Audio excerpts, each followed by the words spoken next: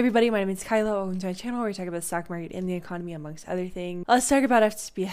I've made a lot of videos on SBF, talked about him extensively. He's been doing media rounds and basically keeps on telling everybody that he made a little baby mistake. And it's all a big oopsie whoopsie that everything happened, that he is so sorry, but it's not his responsibility. The thing is, he didn't ever try to commit fraud, but he did commit fraud. You don't have to try to do something to end up doing it. So there's a few main things. SBF seems to be like, no, it's okay that we were using client assets because the terms of service was bigger than they thought. So everybody thought that things were one way, but actually, if you look a little bit closer, it was a different way. You can see him squirm when he's asked about misusing customer funds. That's a bright red line, isn't it? There are a lot of cases where that's actually explicitly part of the programs and that are but happening. Not here. Here it says that the digital assets may not be loaned to FTX trading. They can't be loaned out.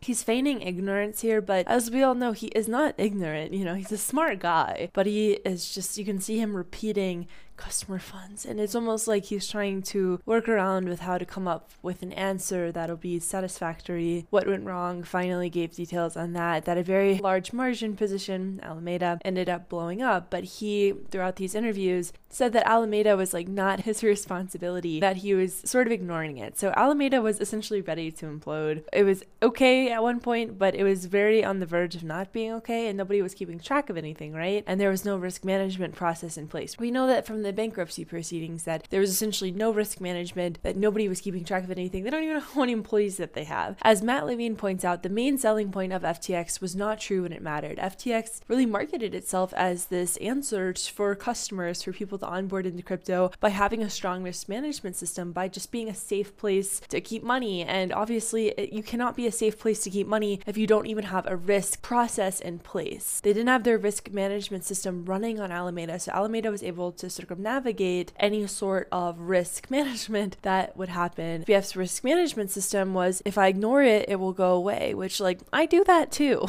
But not when I'm running a $32 billion company, because you can ignore things, but it's just going to get worse and worse and worse. This is crypto, right? So like, this is supposed to be a use case. You're supposed to be able to go in and see exactly what's going on, whose money is where within the crypto universe, within DeFi. This centralized finance platform was ignoring things because they were afraid. SBF was particularly afraid of conflicts of interest. So he was like, if I just pretend it doesn't exist, it doesn't exist, which is the worst way to deal with problems. He can be so sorry. You can be so sorry about everything, but if you're not taking personal responsibility for what is happening, it does not matter. In these interviews, he was asked, about these people that lost millions of dollars on FTX, and he's like, it happens.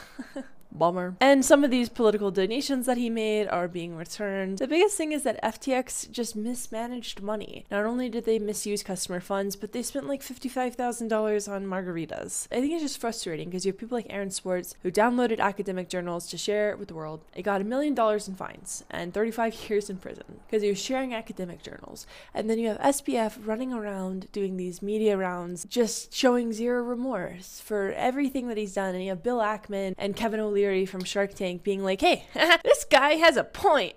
He sounds like somebody we should be listening to. The biggest thing is you have to pay attention to risk. And the way that FTX was not paying attention to risk is completely antithetical to the ethos of the crypto space and what crypto was supposed to enable. FTX's centralization process was definitely part of the downfall, but they went against what the space is all about too by just letting this thing run and not auditing it ever and just pretending it didn't exist. FTX CEO John Ray will testify before the House Financial Services Committee on December 13th, so we'll learn a lot more then. But if you just want a really quick summary from what SBF is saying, he's saying sorry, but it's not my fault. And the second half of that sentence doesn't need to be there. The first half doesn't even probably need to be there either. So thanks so much for hanging out. Thanks so much for spending time with me. I'll talk to you all soon. Hope you're doing okay out there. Notes for this are attached, and boy, oh boy, right? What a year. Thanks for listening. Thanks for hanging out. Talk to you all soon. Bye.